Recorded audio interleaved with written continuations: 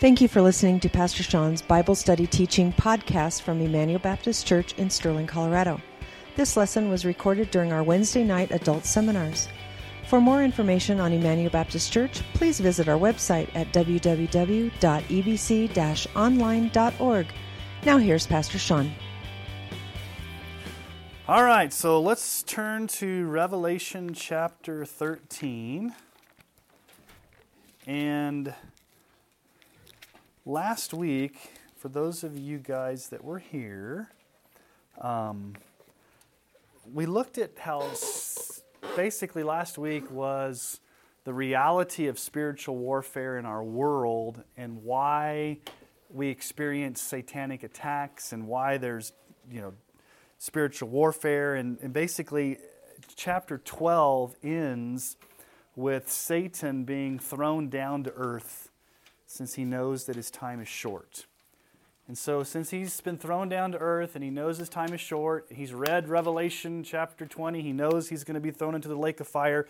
What's he going to do in the meantime? Because he can't stop Jesus dying on the cross and rising again because that's already happened.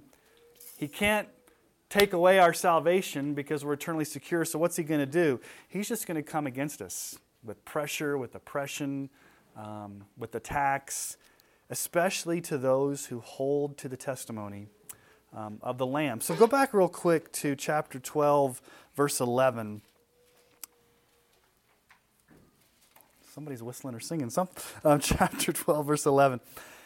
And they have conquered him, that's Satan, by the blood of the Lamb and by the word of their testimony, for they love not their lives even unto death.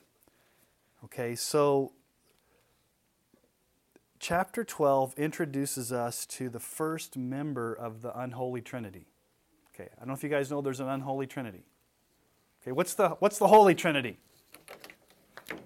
The Father, Son. This is the true Trinity, right? The Holy Trinity, the Father, the Son, the Holy Spirit, God, one God, three persons. Historically, theologians and Bible teachers have talked about the unholy Trinity. Okay, especially in Revelation, the unholy Trinity is the devil, the beast, and the false prophet. So chapter 12, we were introduced to the role of the devil and how he is making war on God's people.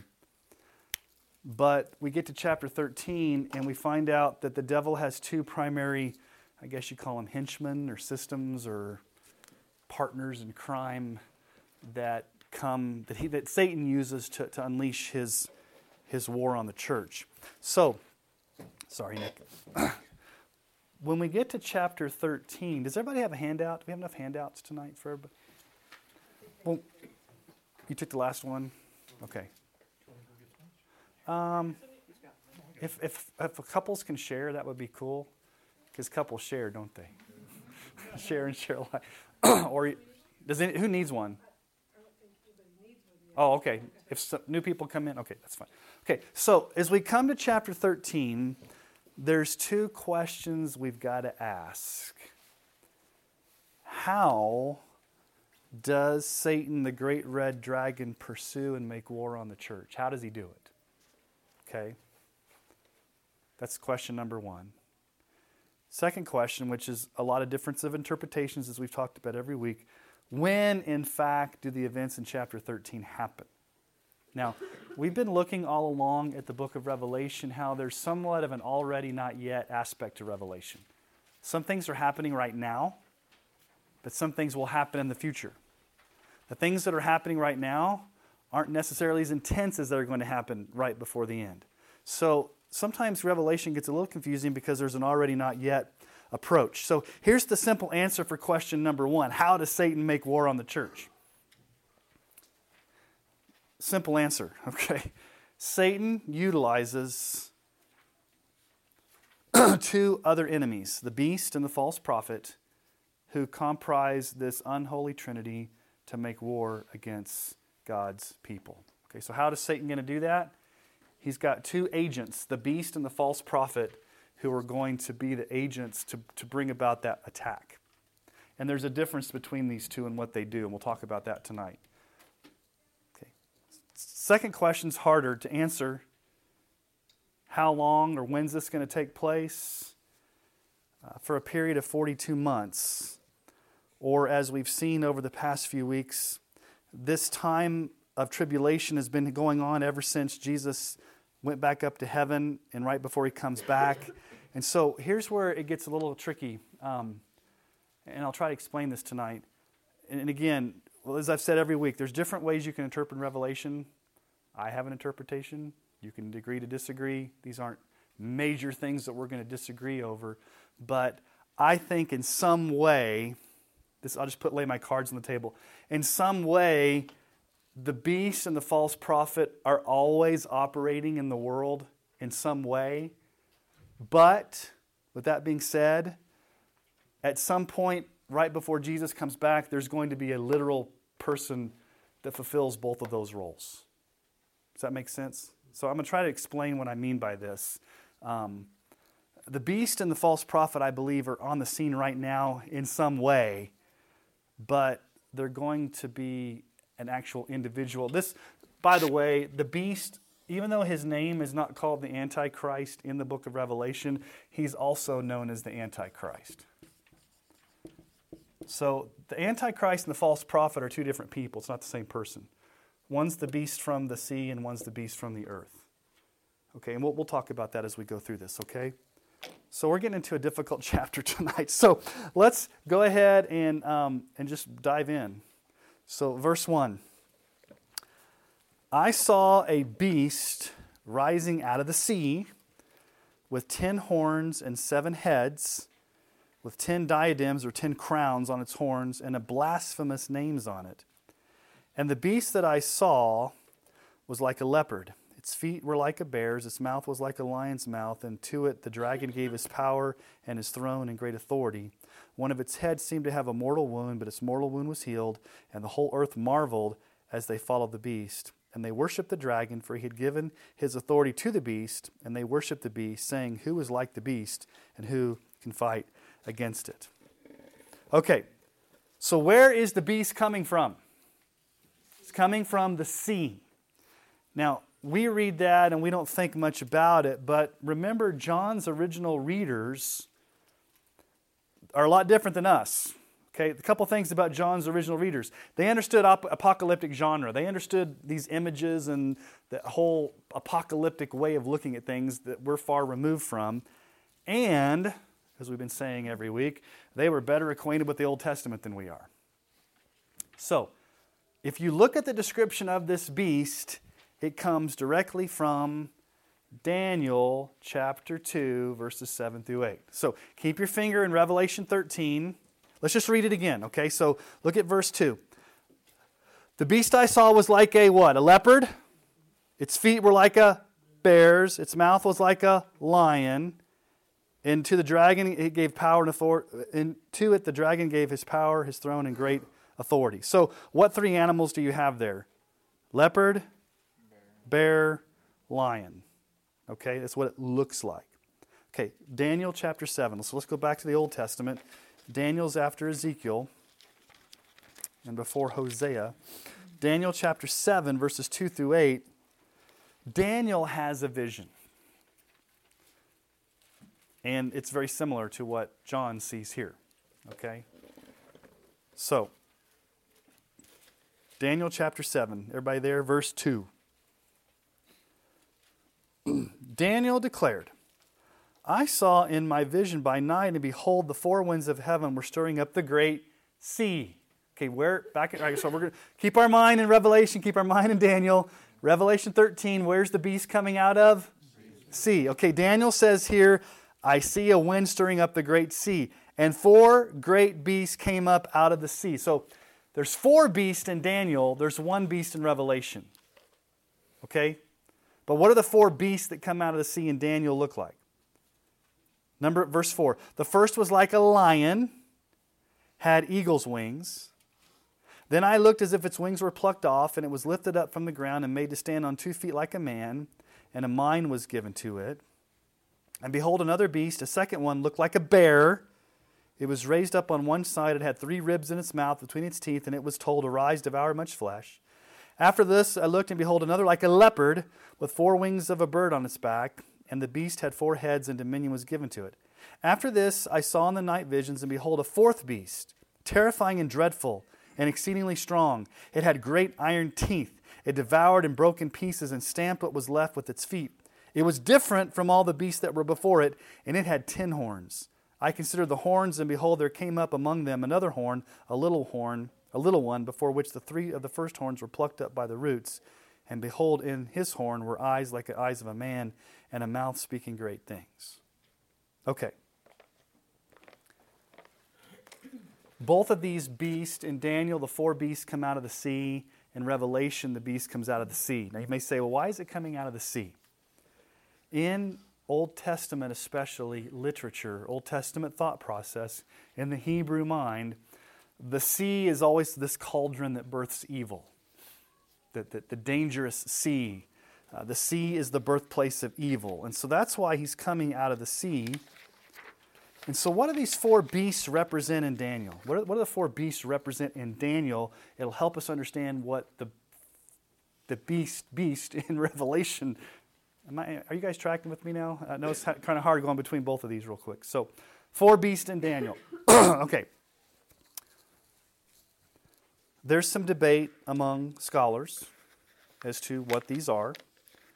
But I land where the majority of the conservative scholars, like if you go read the conservative commentaries, this is where most commentators, most Bible teachers will land on. Okay, so the first gruesome beast was the lion with the eagle's wings. It represented Babylon.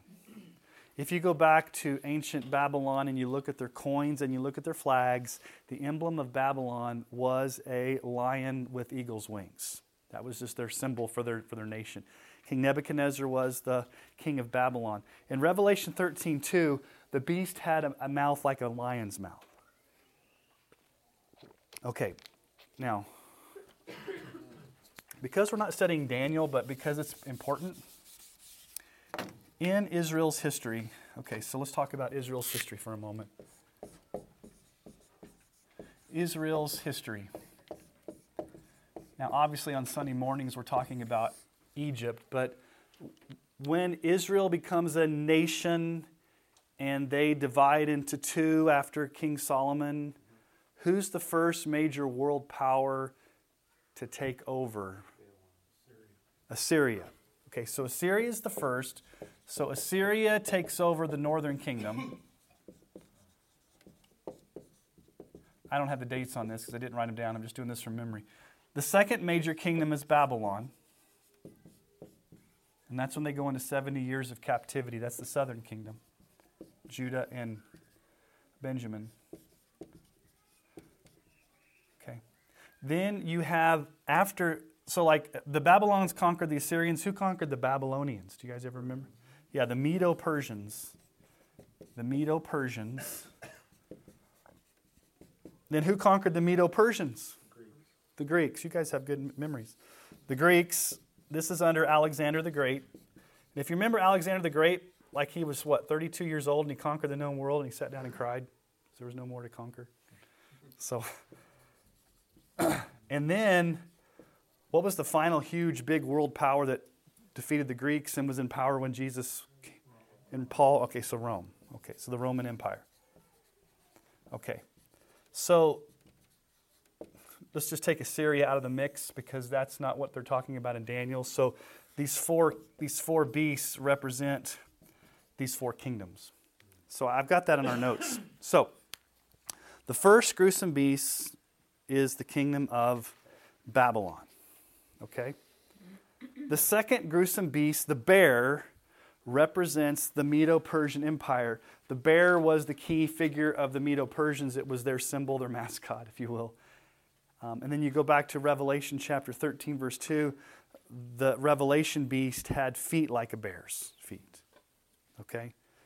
The third gruesome beast was like a 4-winged leopard, symbolized Greece. In Revelation 13:2, the beast was like a leopard. And you may ask, why did the leopard have 4 heads? When Alexander the Great died, the kingdom of Greece was divided into 4 regions. The 4 heads coming off the leopard. Okay. Now, in Daniel's vision, the 4th beast is more dreadful than all the other ones. It's got iron, it's gruesome, it's tearing things up. And then if you just look at history, what's the 4th beast? The Roman Empire. The most powerful empire that the world's ever known. Pretty much, when you think about the expanse of the Roman Empire during its heyday, it conquered a lot of the known world, more so than these other ones even did. So, in Revelation, we don't have the 4th beast, do we? We only have 3.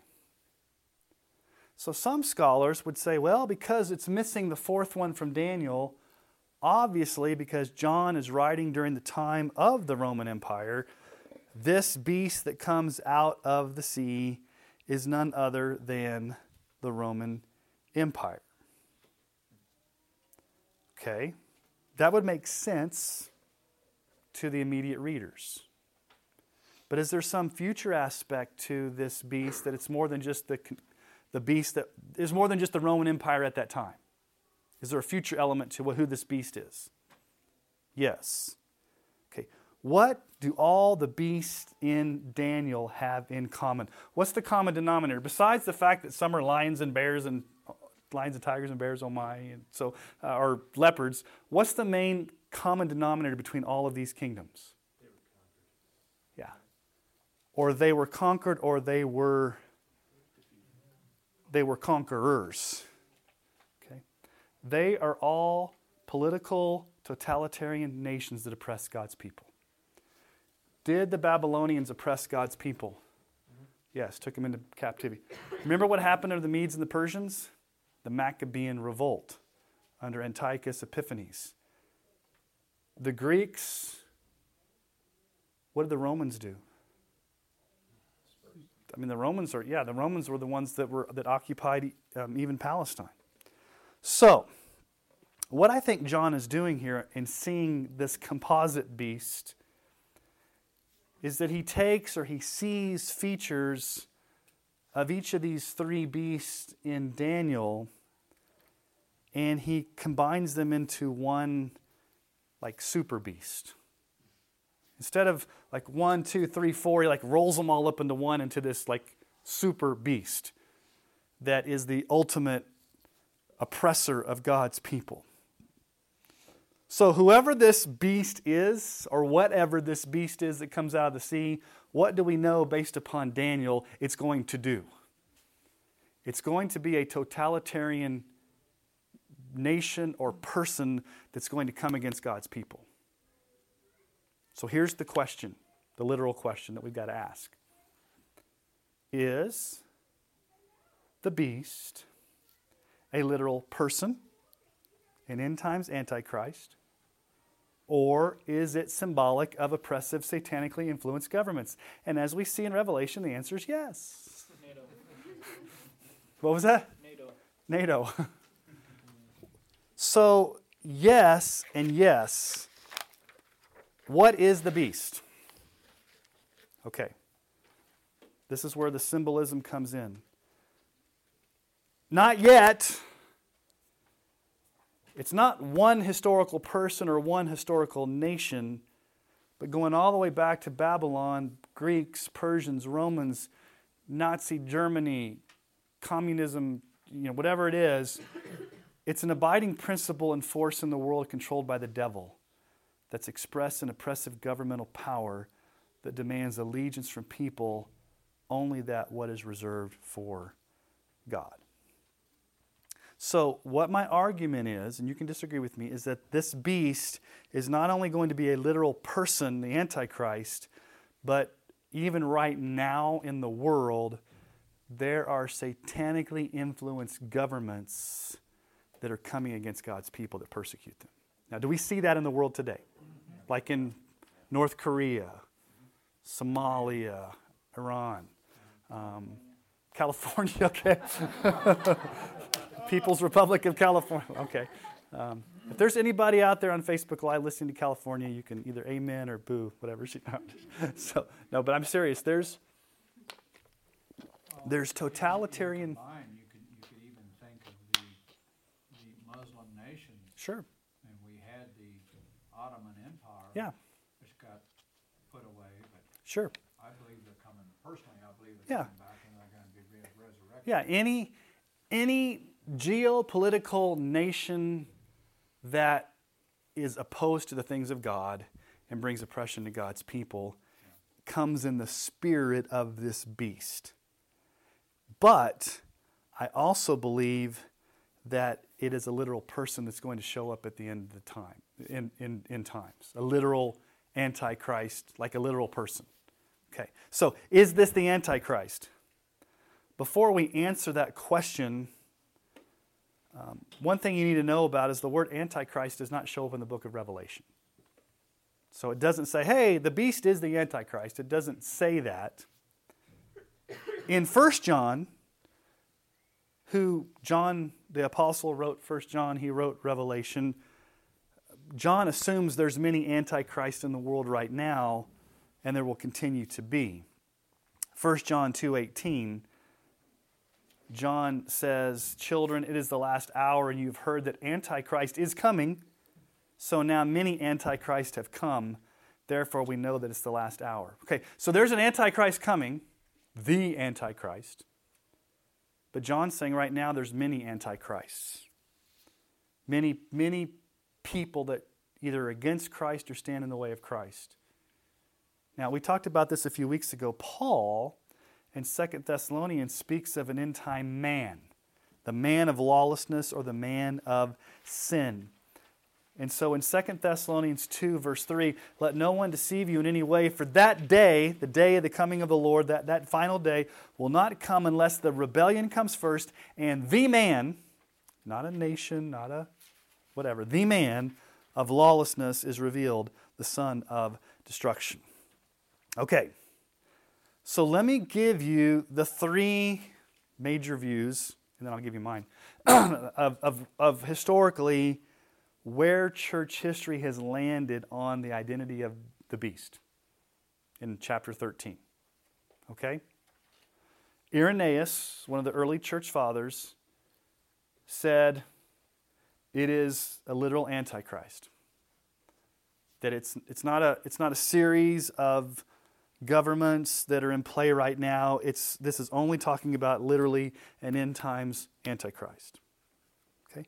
Polycarp, who was actually discipled by John, the apostle who wrote this, he had more of a symbolic definition. He said, no, this is symbolic of government systems and heretical theology. It's not a literal person, it's more symbolic of systems and belief systems and governments. Okay. The Reformers, Luther and Calvin and the Puritans, saw it as the Roman Catholic Church. They saw the Pope as the Antichrist. Okay, so there's some people that still kind of think that or whatever. Okay, so here's what I think. And again, you can take this with a grain of salt. You can agree to disagree. I think it's a combination of both. I think it's a combination of 1 and 2 in the sense that the beast, I think, is symbolic for oppressive, satanically influenced governments who rise and fall throughout history. At the head of each of these totalitarian states is a person. Okay, who was the head of Nazi Germany? Hitler. Who was the head of communist Russia during the Stalin? Okay, Mussolini, Saddam Hussein, Mao Zedong, whoever you want to put as the head of that. Okay, so I think Nebuchadnezzar, Alexander the Great, the Roman emperors. So all throughout history, there's been an ebb and flow of these satanically influenced governments with a leader at the head. But with that being said, I think there will be one final oppressive government right before Christ comes back. And the head of that nation state or government or organization or whatever will be a literal man. I don't think it'll be a woman. I think it's pretty clear it's a man. who will come in the spirit of Antichrist and be the embodiment of the beast. So I think it's a both and.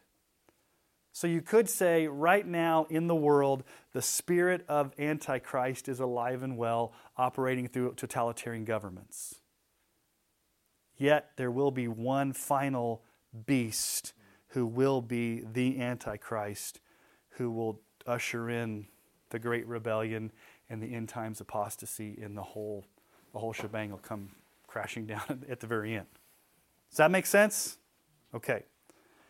Now what does he do? In verse 3, he imitates the victory of Jesus, the Lamb. What does it say in verse 3? One of its heads seemed to have a mortal wound, but its mortal wound was healed, and the whole earth marveled as they followed the beast. Now, what's a mortal wound? Something that you probably should have died from, but you don't. And everybody's like, that guy should have been dead. But he's not. And where's the mortal wound on? His head. So don't ask me what this is. I don't know if he got shot in the head and lived, and he walked around with a gunshot wound on his... I don't know what it is. But whatever it is, he's imitating death and resurrection. Who's the only one that died and rose again purposely? Jesus. Okay? Now, I think I've told you this before, but the word anti, the little Greek preposition anti, A-N-T-I, it can mean two things in the Greek language. And I think it means both. It can mean against, in that the Antichrist stands against Jesus, against Christians, against the church. But it can also mean in the place of, which is actually kind of scarier. I'm not going to necessarily be against Jesus. I'm going to stand in the place of Jesus, which in a sense you're against Jesus. But this beast, this Antichrist, whatever this world system is, this person is, he comes on the scene, it comes on the scene and says, instead of giving your allegiance to Jesus, you give your allegiance to me. And if you don't, you pay the price.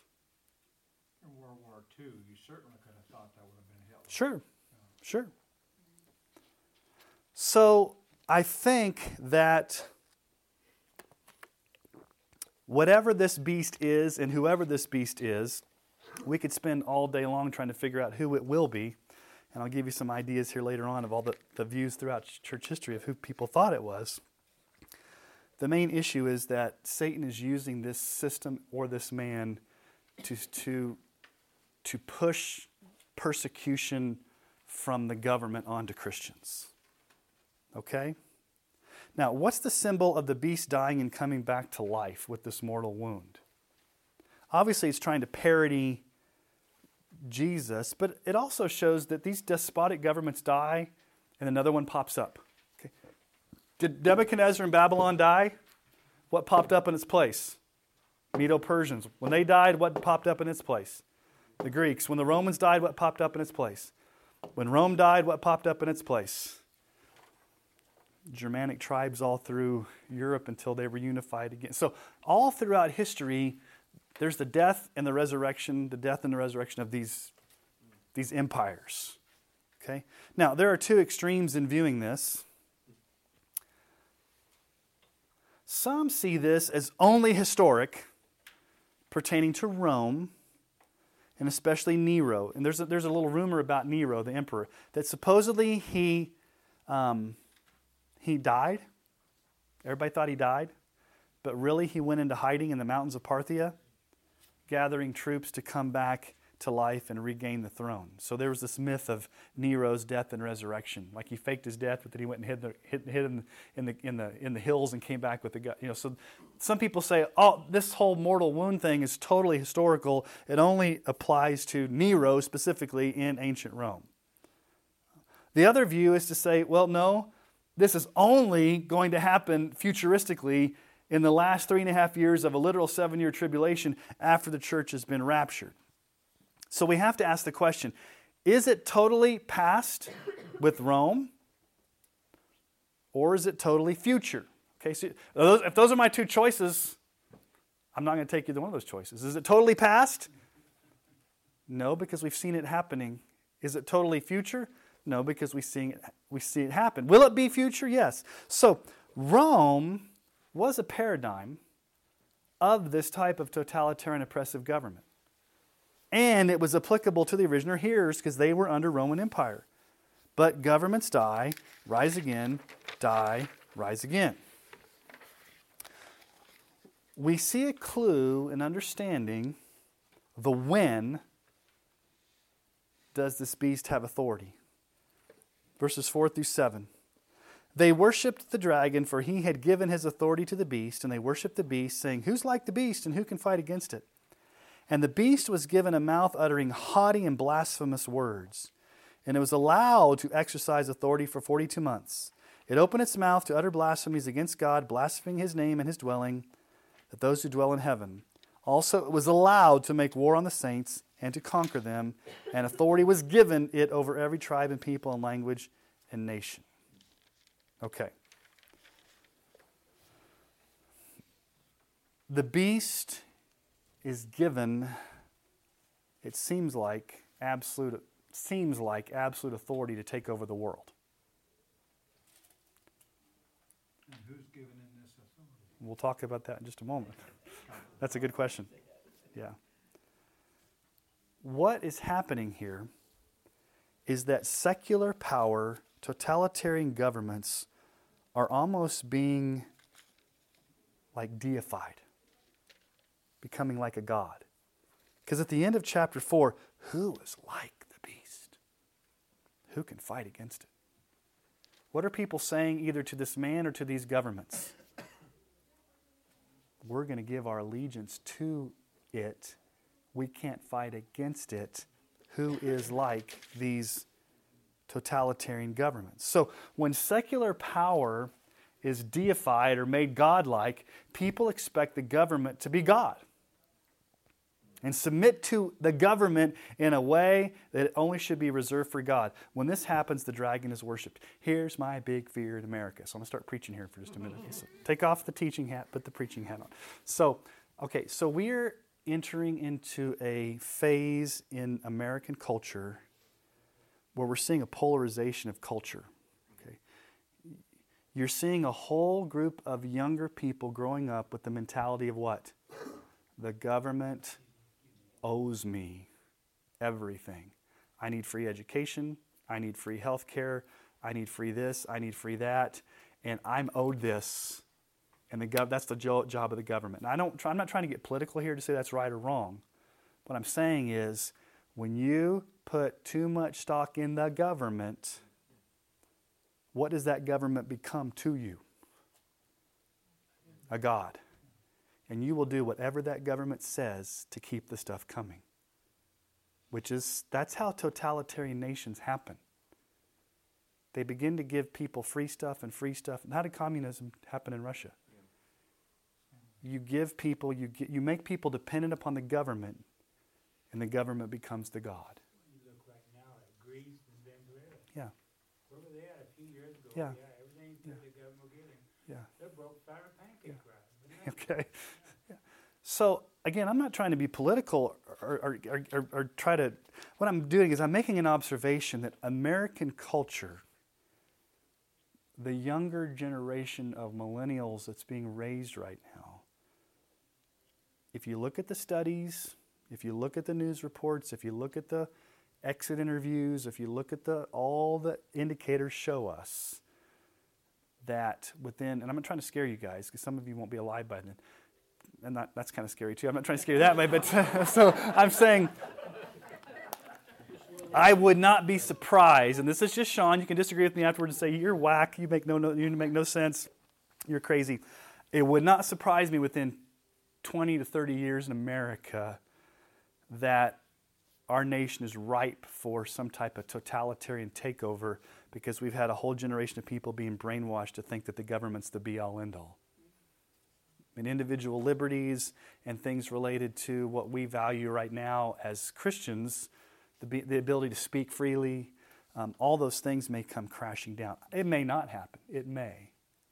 But what we see here in Revelation 13 is the world, whether it's right now, whether it's in the future, they're saying to the beast, they're saying to this government system, you're the be-all, end-all, and we're going to give you our allegiance. And when you do that, when you give your allegiance to the government, that's the epitome of idolatry. And then you're a slave to the government, not to the Lord. Okay. So how long is this supposed to happen? Again, this is symbolic or literal, take your pick. 42 months, 1,260 days, 3.5 years, times, and half the time. And we've talked about this over the past few, there's two different main interpretations. This can either be a literal 3.5 years during a time of tribulation, or we've also said that a lot of people take the 3.5 years as symbolic for just the period between the first and second coming of Christ that is happening right now, but it will intensify at the very end. Okay? Now, to answer your question, Paul, in verses 8 and 10, the wording there is very interesting, saying it was what? 5. In 5, it was allowed. In verse 7, it was allowed. And authority was given to it. Now, who is the only one that can give authority to anybody to do anything? God. So God allows it, God gives it authority. The beast cannot ultimately win, even though it seems like to him or to the system he may have unlimited authority, because everything the beast has is from God's sovereignty. One thing that you have to remember, the devil is God's enemy, but not God's equal. The devil always serves the purposes of God. It can only do what God allows him to do. Now, here's where it gets encouraging, it gets controversial, and we're going to dive into the deep end of the pool. Are you ready? Here we go. Verse 8. All who dwell on the earth will worship it, the beast. Everyone whose name has not been written before the foundation of the world in the book of life of the Lamb of God who was slain. If anyone has an ear, let him hear. If anyone is to be taken captive, to captivity he goes. If anyone is to be slain with the sword he must be slain. Here is a call for the endurance and faith of the saints. Okay. God sovereignly ordains even our experience of persecution. In other words, these are never random things. God will predestine this to happen. Notice what he says in verse 10. If anyone's taken captive, to captivity he goes. If anyone's to be slain with the sword he must be slain. This is what it means to overcome with your faith and to be faithful to the very end, even if it includes death.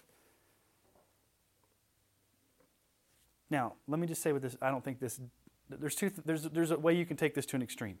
Okay. Let me just ask you a question. Will every single person be a martyr and die a martyr? No. Okay. Does God sovereignly ordain that some will be martyrs? Is God in control of that? Okay.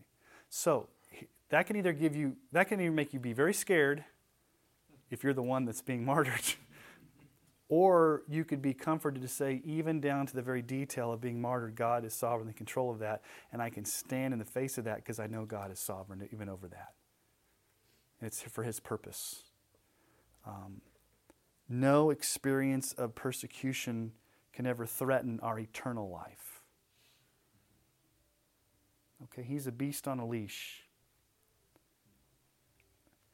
In verse 8, what is verse 8 teaching? God has a book of life, and there's people's names that are written in the book of life. When were their names written in the book of life? Before the foundation of the world. Okay? Before or from? Either way, Yeah, before. it says from. Yeah. And is there a difference? Not really. Okay. So we can go down this path tonight, or we can not go down this path tonight. You've got a passage of Scripture here that says that something happened before the foundation of the world. You got to deal with what that means. So, Well, to me, it's certainly capable of knowing, God was capable of knowing before there ever was any kind of dirt whatsoever, whether I would accept him right. as Lord and Savior or not. And the question, right, and that's one interpretation that God knew you were. The other interpretation is God chose you to do that. So there's two different views of election.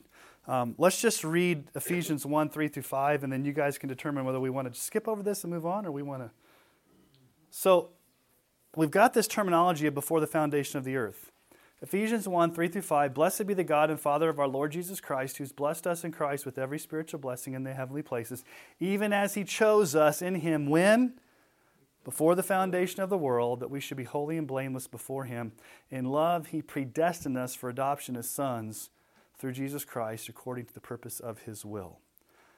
I would say for the sake of time, we just skip over this because we have a whole second half of the chapter here. Let's just put it this way. There's different views of election and predestination. And you need to figure that out and figure out which view you hold to. But you have to come to grips here that if your name is written in the Lamb's Book of Life, what will you not do? You won't worship the beast. What does it say there in verse 8? All who dwell on the earth will worship it, everyone whose name has not been written before the foundation of the world in the book of life of the Lamb who was slain. Ephesians 1, 3 through 5, he chose us in him before the foundation of the world to be saved. So whatever view you hold of election and predestination, you can get caught up in that view. The point is, if you're a true Christian, you're not going to give your allegiance to the beast. Okay? Or we'll put it a different way. You will not take the mark of the beast. Okay? Kind of an encouragement. I think of Okay? soldiers that go to war. And what I've always heard is that, am I, as a soldier, going to be the man I need to be? Yeah. And brave the way I need to be? So it's kind of here it says, yeah, I will be. Yeah. So here's the thing that we can, regardless of what view of election you hold to, because we can get sidetracked on that. Here's the point. If you're truly saved, God will sustain you to the end. Whether that means martyrdom, whether that means you die a peaceful death. Like, wouldn't we all want to die a peaceful death? Like, you just fall asleep and then like you hear about some people that just, they fall asleep and they go to be with the Lord. Some people in, places like North Korea, they're martyred for their faith. Regardless of how your death's going to happen, two things will happen. Number one, if you're truly saved, God will make sure you stay saved to the end. Can't lose your salvation. And number two, they can't take your salvation from you. Even if they try to take your life, they can't take your salvation. Okay? And think about this for a moment here. Whether we're alive during this time, think about how hard it's going to be if the whole earth is worshiping the beast. So let me just ask you a question. Is it hard being a Christian right now in our culture? What does the culture say about us? What are we allowed to say and not say? Or we say it, but we get backlash. I'm not sure if whenever this happens, I'm pretty sure the church is going to be underground. I don't think there's going to be these mega churches where people are worshiping. And if there are mega churches, they're probably not going to be preaching the true gospel. Okay? So that's the first beast. The beast out of the sea, who is also called the Antichrist. This represents oppressive governments, totalitarian governments, And then you have the second beast, the beast from the earth. Okay, so the first beast is from the sea, the second beast is from the earth. Okay. We also need to realize that we have the identity of this second beast. Elsewhere in Revelation, he's referred to as the false prophet. In chapter 16, verse 14, in chapter 19, verse 20, in chapter 20, verse 10, he's considered the false prophet. So let's read this, and then we'll give you guys some views of what this is. I don't want us to get lost tonight because I'm going to bring it all to a close and show you what these two beasts really do, like practically, and then we'll kind of move on from there. All right, so again, is this a literal person? Is it a literal false prophet? Or is it false teaching? Okay, so what are the historical views again?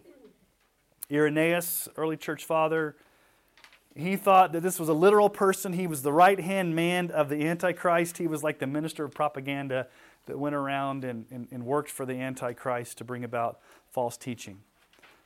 The other view, again, sees it as strictly symbolic. It's symbolic of heresy, false religion in all ages. And of course, the reformers thought it was the Pope that was the false prophet again. So, again, what do I believe? I think it's a composite of 1 and 2. I think it's symbolic of false religion and heresy, attempting to lead the church astray from within, but I also think it could be a real end times person who works in conjunction with the real Antichrist to lead people astray into heresy. What did Jesus say in Matthew 7:15? Beware of false prophets who come to you in sheep's clothing, but inwardly are ravenous wolves. Okay, back then he said, beware of false prophets. Are there false prophets right now? Okay. Yes. Are there many antichrists right now?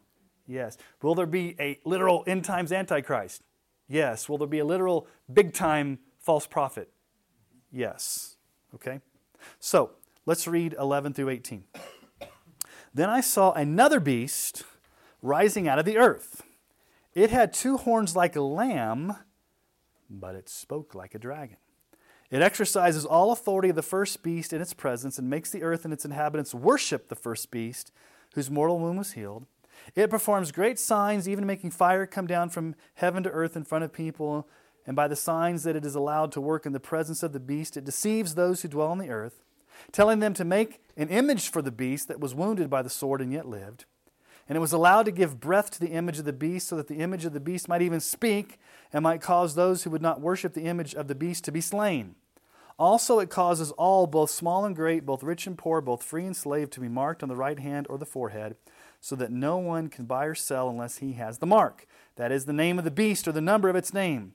This calls for wisdom. Let the one who has understanding calculate the number of the beast, for it is the number of a man, and his number is 666. Okay? Now, here's what I want you to get tonight, if you don't get anything else. Don't think like way off in the future these things are going to happen. Think right now. There are 2 major types of oppression going on in the world right now, and a lot of it depends on culture and location in the world. The first type of pressure, the first type of oppression against God's people is totalitarian governments who persecute Christians through brute force from the outside. Okay. Do we see that much in America yet? We don't see totalitarian governments persecuting the church. What we do see in America is the second type of oppression, and that's seductive deception of false religion from inside the church. Now here's the problem. Which enemy is easier to see? The first one's easy to see because it's coming at you from outside. You know, we're under oppression, we're under persecution, we have a visible enemy, it's the state, it's coming against us. The second enemy from inside is harder to see, because you can be lulled into believing false teaching as it creeps into a church or it creeps into a group. So the first beast from the sea represents this first type of pressure. Totalitarian pressure from governments, nation states from the outside on Christians. The false prophet represents oppression against God's people, but more from the inside, through false teachings. What did we see in the 7 churches way back a long time ago? There was emperor worship. There was cultic religion in almost every city where they were required to go to the temple once a year and drop a pinch of incense on the altar and confess that Caesar is Lord and God. Excuse me. In those 7 churches, you saw both. Some of those cities, they were being persecuted by the state. Excuse me. And in some of those cities, they were being seduced from within. Now, I'm going to just take a little digression and talk about, excuse me, I swallowed that water wrong. Modern day ideologies that are products of the second beast. Now, I don't expect you to remember all these, but these are things, these are belief systems, these are worldviews, these are ideologies that are alive and well in our world, all over the world, depending on where you live. So here's the first. Naturalism. The universe is one-dimensional. There's no such thing as a soul or spirit. There's no such thing as a creator. Everything can be explained by science and natural law.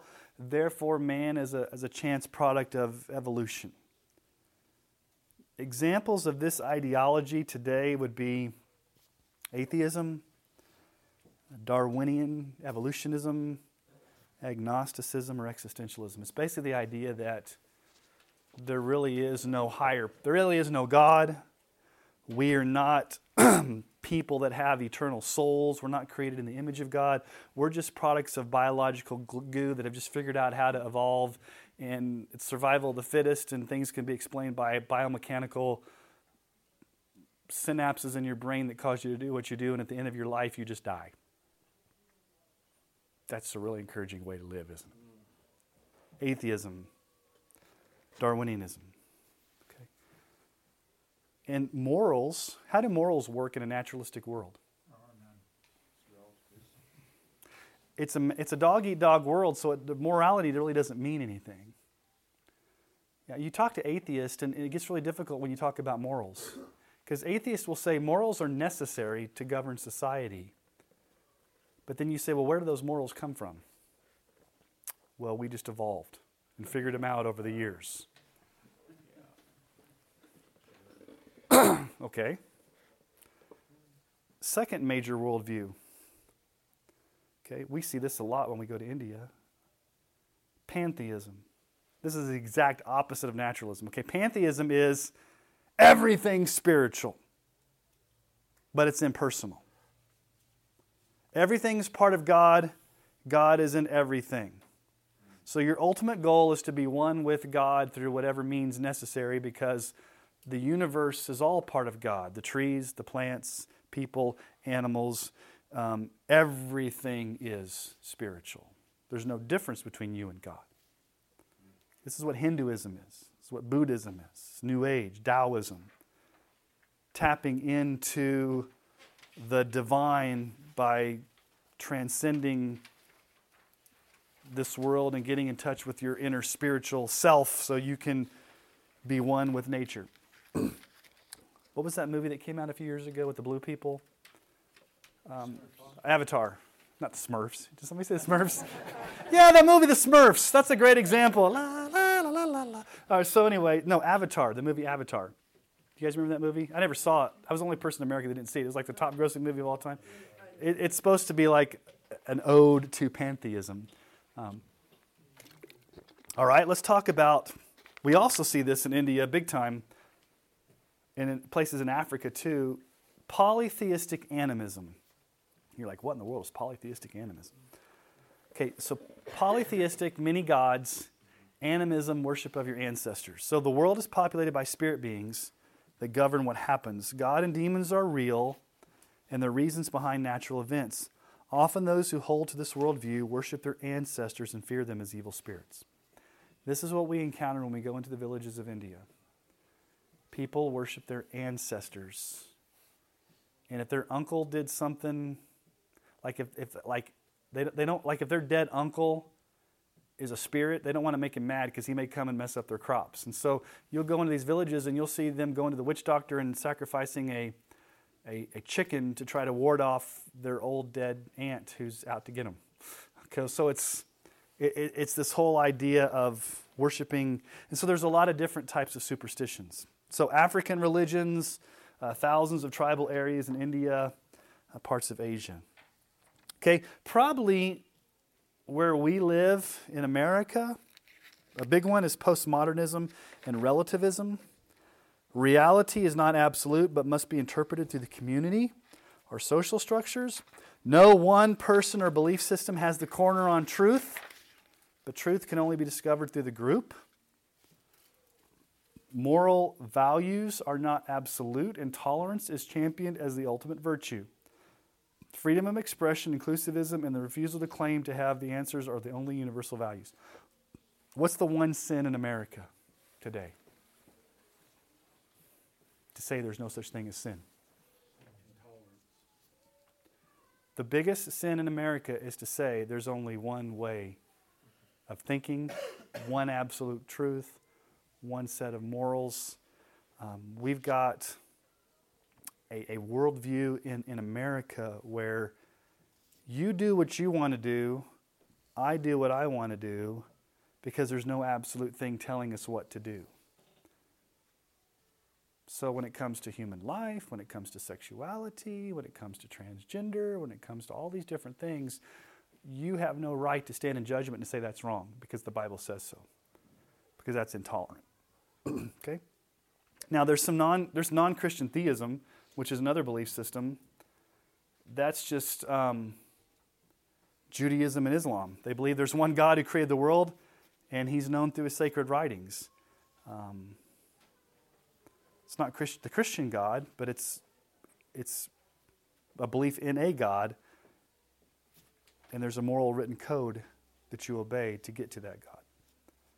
Now, so those are just some examples of how the false prophet influences worldviews. How does this land beast, that didn't make sense. How does this land beast / false prophet deceive the world? Okay, how does he deceive the world? He does it through what? Counterfeit miracles. Look at verse 13. It performs great signs, even making fire come down from heaven to the earth in front of people. By the signs that it's allowed to work in the presence of the beast, it deceives those who dwell on the earth, telling them to make an image for the beast that was wounded by the sword and yet lived. It was allowed to give breath to the image and the beast, so the image of the beast might even speak. Okay, so animated statues speaking demonic things that the false prophet's given power to do. Okay, it's interesting when you go back and read the Old Testament. Deuteronomy 13, 1 through 4. If a prophet or a dreamer of dreams arises among you and gives you a sign or a wonder, and the sign or wonder that tells you comes to pass, and he says, let us go after other gods which you've not known, and let us serve them, you shall not listen to the words of that prophet or that dreamer of dreams. Okay, so what's God saying? Even if they perform miracles, but they say, let's go after a different God, don't listen to them. Because they're doing counterfeit miracles. They're doing signs and wonders, but they're not doing it in my name. For the Lord your God is testing you to know whether you love the Lord your God with all your heart and with all your soul. You shall walk after the Lord your God and fear Him, keep His commandments, obey His voice, and you shall serve Him and hold fast to Him. What did Jesus say about false Christ and false prophets? Mark 13, 22 through 23. Jesus said, for false Christs, Antichrist, and false prophets will arise and perform signs and wonders to lead astray, if possible, the elect. Be on guard. I've told you all these things beforehand. So what does Jesus even say? They're going to perform major signs that are going to be very, very convincing. But they're false Christ. They're false prophets. Remember the man of lawlessness, the Antichrist. 2 Thessalonians 2, 9 through 11. The coming of the lawless one is by the activity of Satan, with all power and false signs and wonders, and with all wicked deception for those who are perishing, because they refuse to love the truth and so be saved. Therefore God sends them a strong delusion so that they may believe what is false. So even the false prophet, the Antichrist, the man of lawlessness, is going to be performing demonically inspired signs and wonders to deceive people. And all this is being allowed By God. by God. And it's I think this is a like future. God is testing the faith of those that are here. Yeah, I think this is a future time more so, because I mean, we're not seeing. I mean, I don't. Do you guys see false signs and wonders that would make you be like, "Ooh, that"? I don't think we're seeing that quite yet, but it's going to happen. But there are false belief systems that we can fall prey to, and that's why 1 John 4. 1 John 4 says this. Verses 1 through 3. Beloved, do not believe every spirit, but what? Test the spirits to see whether they're from God. For many false prophets have gone out into the world. By this you know the Spirit of God. Every spirit that confesses that Jesus Christ has come in the flesh is from God, and every spirit that does not confess Jesus is not from God. This is the spirit of the Antichrist, which you heard was coming and is now already in the world. Test the spirits. Okay? Okay. Now, verses 14 and 15 are kind of spooky because these images, so the false prophet gets the people in the world to create the image of the first beast, statue, image, or whatever. Then he makes the statue talk. Okay. One view of this sees this as a historical reference to the Roman emperors who had statues made of them, and this false prophet was used satanically induced ventriloquism to make it speak and to cause people to fear. Here's what's kind of scary when you start doing research. There's a huge amount of historical evidence that shows that magic arts were very popular in the ancient world. Simon Magus, you remember him in Acts? Historical evidence shows that he was known to bring statues to life. Supernatural miracles have always been performed by false teachers. Remember the magicians in Pharaoh's court in Exodus a few weeks ago.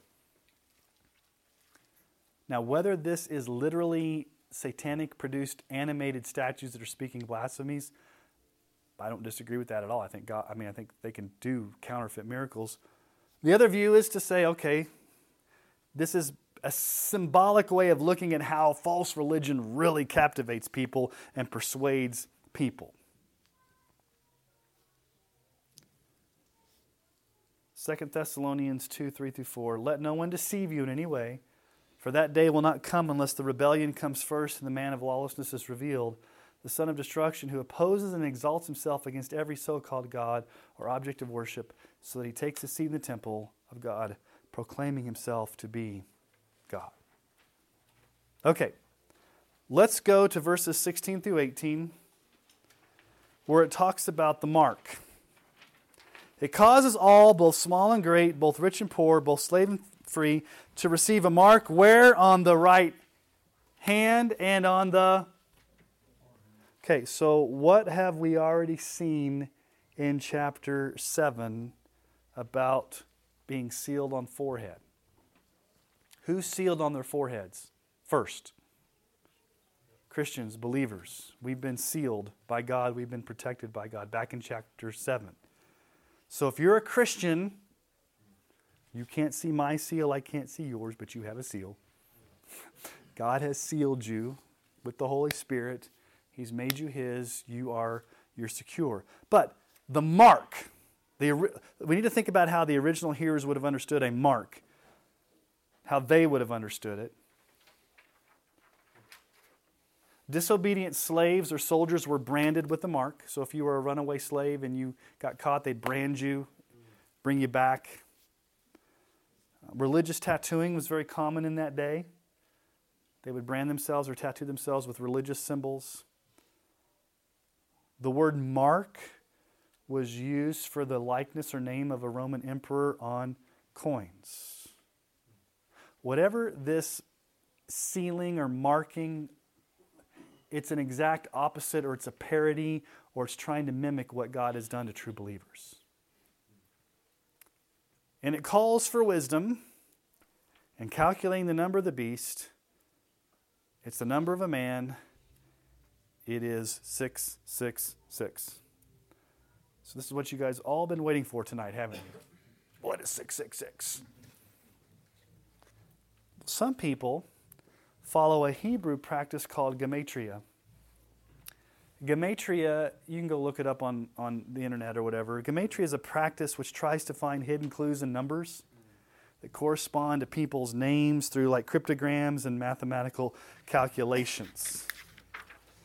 So for example, I knew one person who did this big dramatic gematria calculation to try to figure out who the Antichrist was, and basically he determined it was Barney the Purple Dinosaur based upon the gematria. The early church fathers, like some people referred to Nero as 666. The early church didn't recognize that. That idea came in about the mid-1800s by a German scholar. But throughout history, people have tried to use gematria. So gematria would be like take the initials of their first name, the middle name, their last name, and try to do number combinations to calculate who this person is that you're going to take the mark of the beast. So all throughout history, there's been some suggestions. Nero, Caligula, Vespasian, numerous popes, Napoleon, Hitler, Henry Kissinger, Ronald Reagan. When I was growing up, it was Gorbachev because he had that little thing on his forehead. And some people said it was Hillary Clinton. Some people have even said it's George H.W. Bush by calculating. So here's the thing with gematria. Some observations. Number one, nowhere does John use gematria as a method. Now, he does use symbolic numbers. 7 symbolic, 10 symbolic, 144,024. Those are pretty easy to understand. John calls for wisdom in calculating this number, not mathematical ingenuity only for a select few who can figure it out. Here's the problem with gematria. You can create your own code. You can come up with whatever you want by the code. So I'm going to go into a Bible program, and every sixth letter of whatever Roman emperor it was times their reign of how many years, and that's going to come up with, that you can create whatever, I guess, what's the word, algorithm you want to come up with the answer you want. John doesn't say go into all this stuff. He just says it calls for wisdom. But then he gives us this statement. It's the number of a man. Of a man. He doesn't give a literal person here. He doesn't say it's the number of the beast.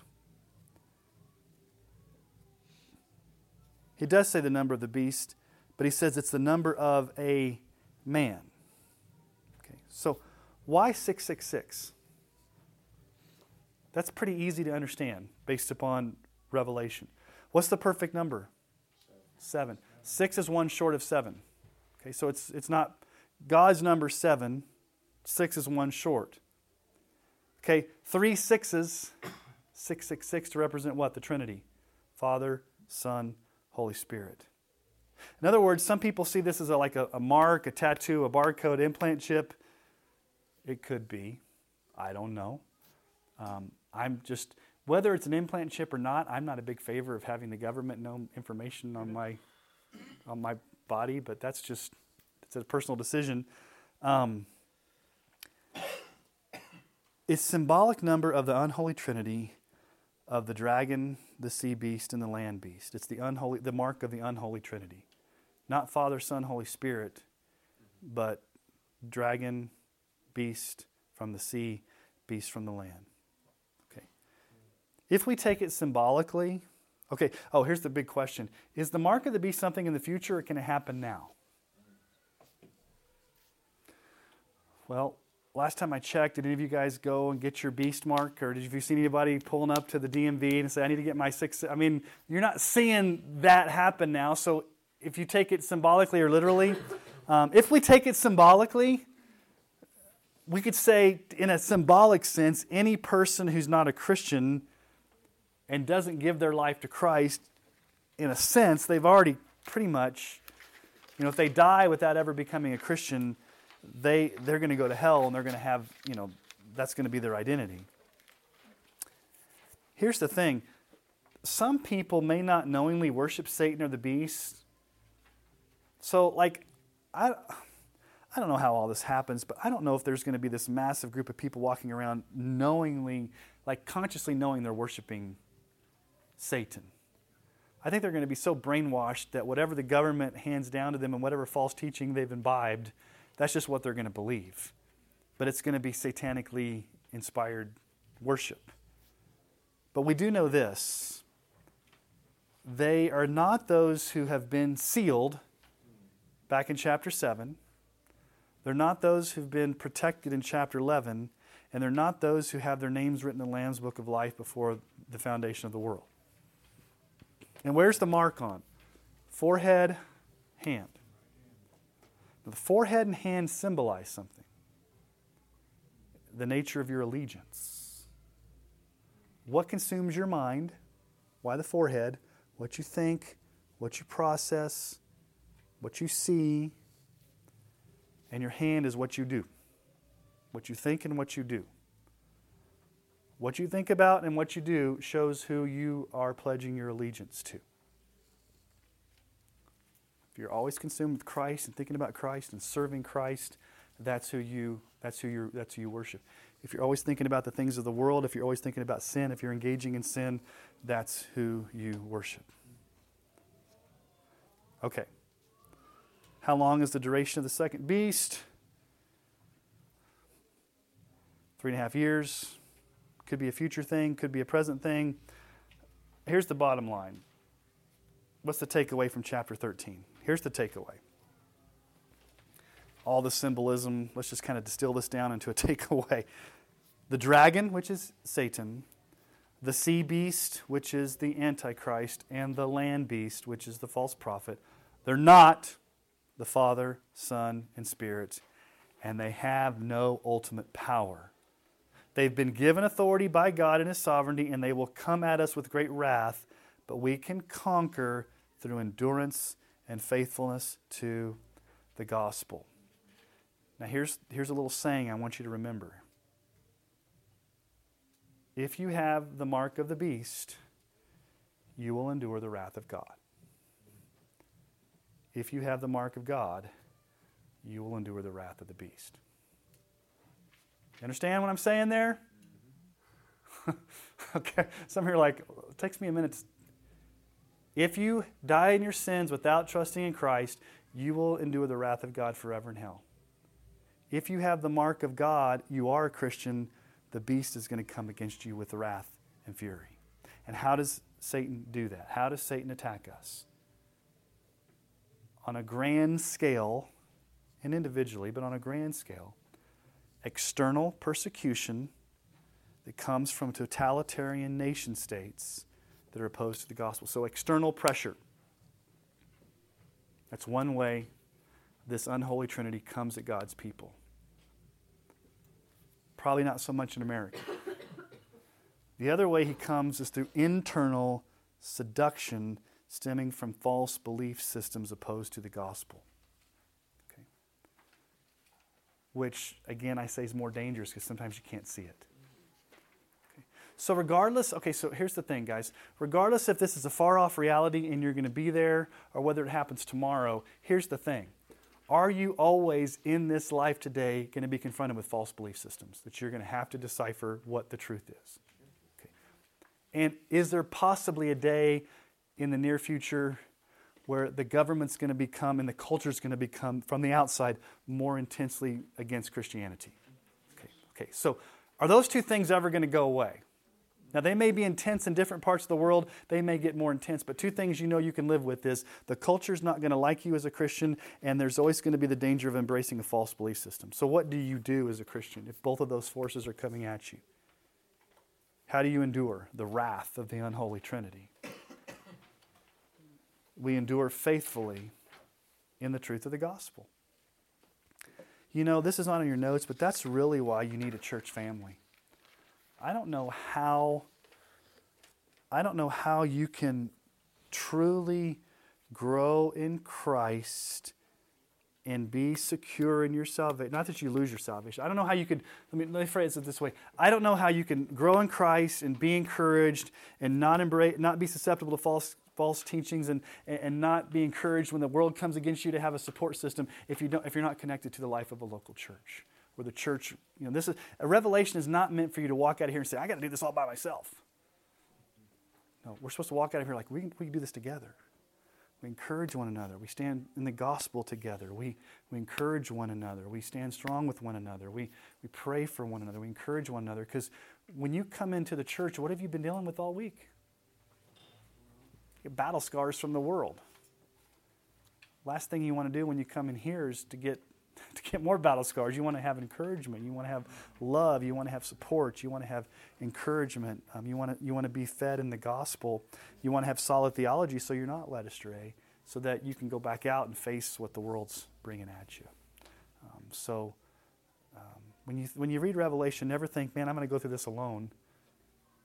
God gives us the church family to go through it together. Okay, we got 10 minutes. Questions, comments, or snide remarks? Yes, Jerry.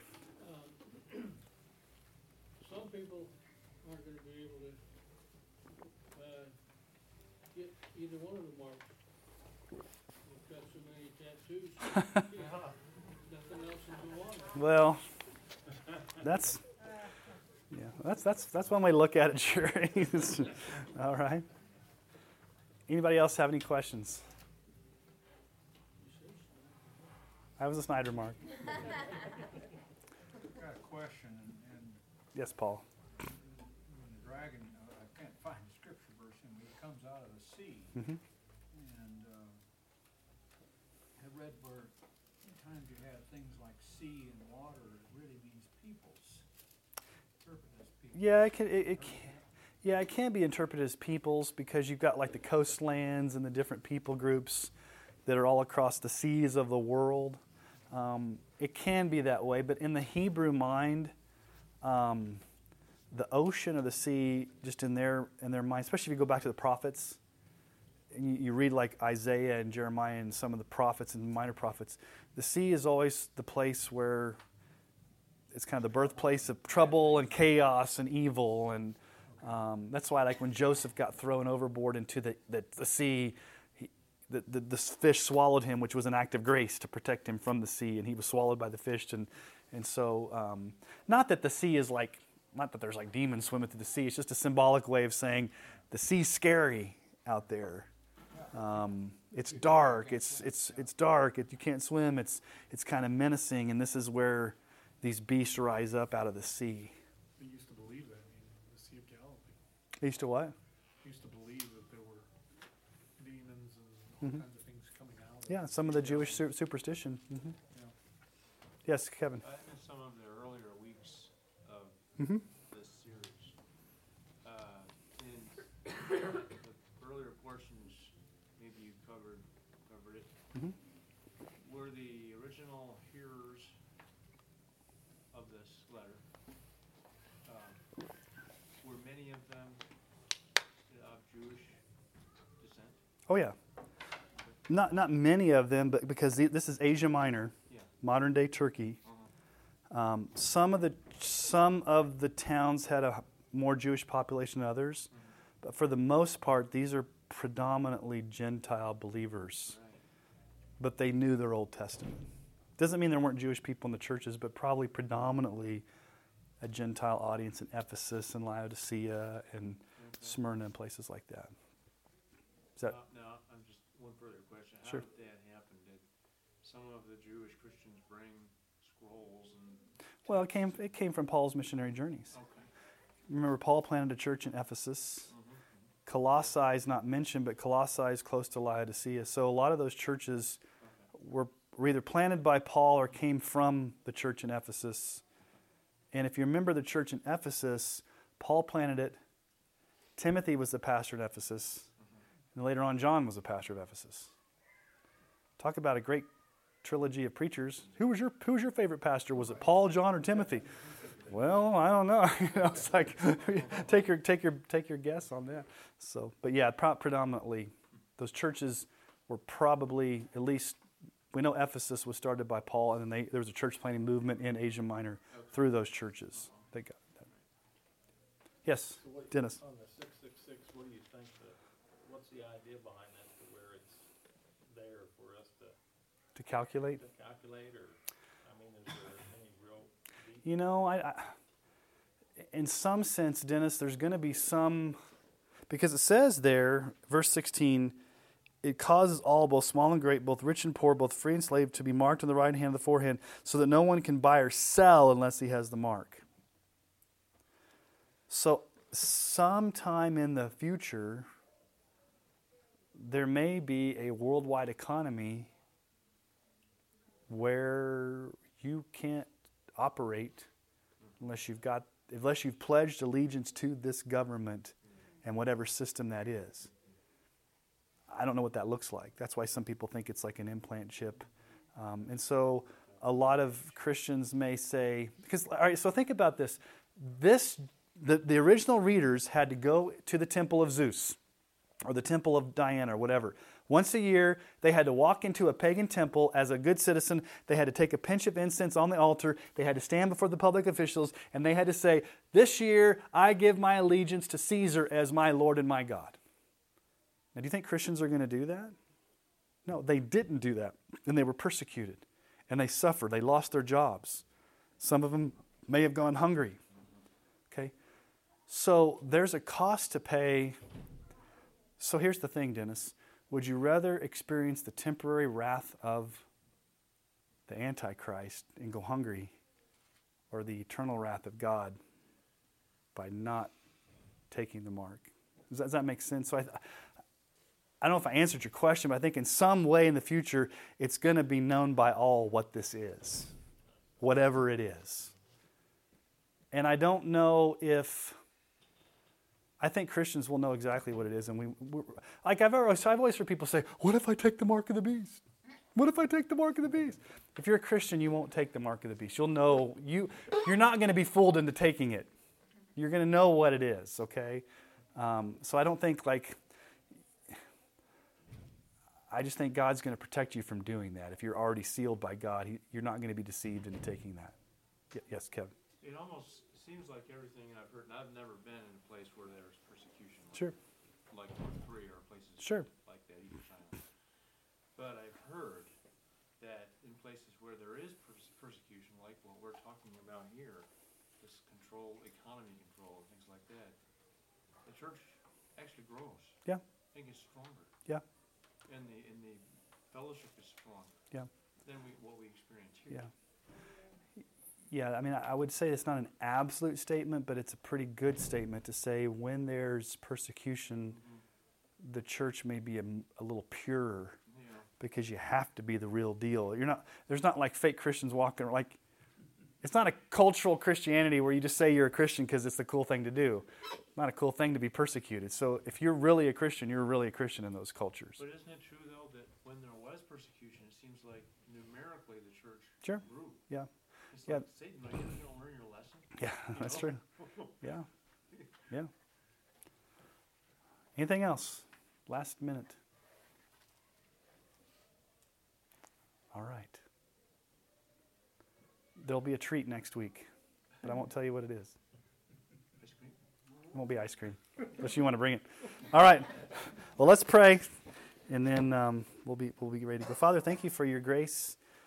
Lord, this is, every time we read Revelation, it kind of sobering. It's even sometimes confusing. But Lord, what I want us to understand, at least what I want to understand tonight, is the importance of being part of a church family, that preaches truth, that we can encourage one another, we can walk in love with one another. And when the assaults come that we face during the week, we can have a place where we can be encouraged and loved and supported, and that we're given the tools to go back out and face that. And we can be salt and light in our culture. And Lord, help us just to stand strong, to be the people you've called us to be, to expect the attacks because we know they're coming, but to do everything in gentleness and respect and love, and to just be the people you've called us to be for your glory. And we ask this in Jesus' name.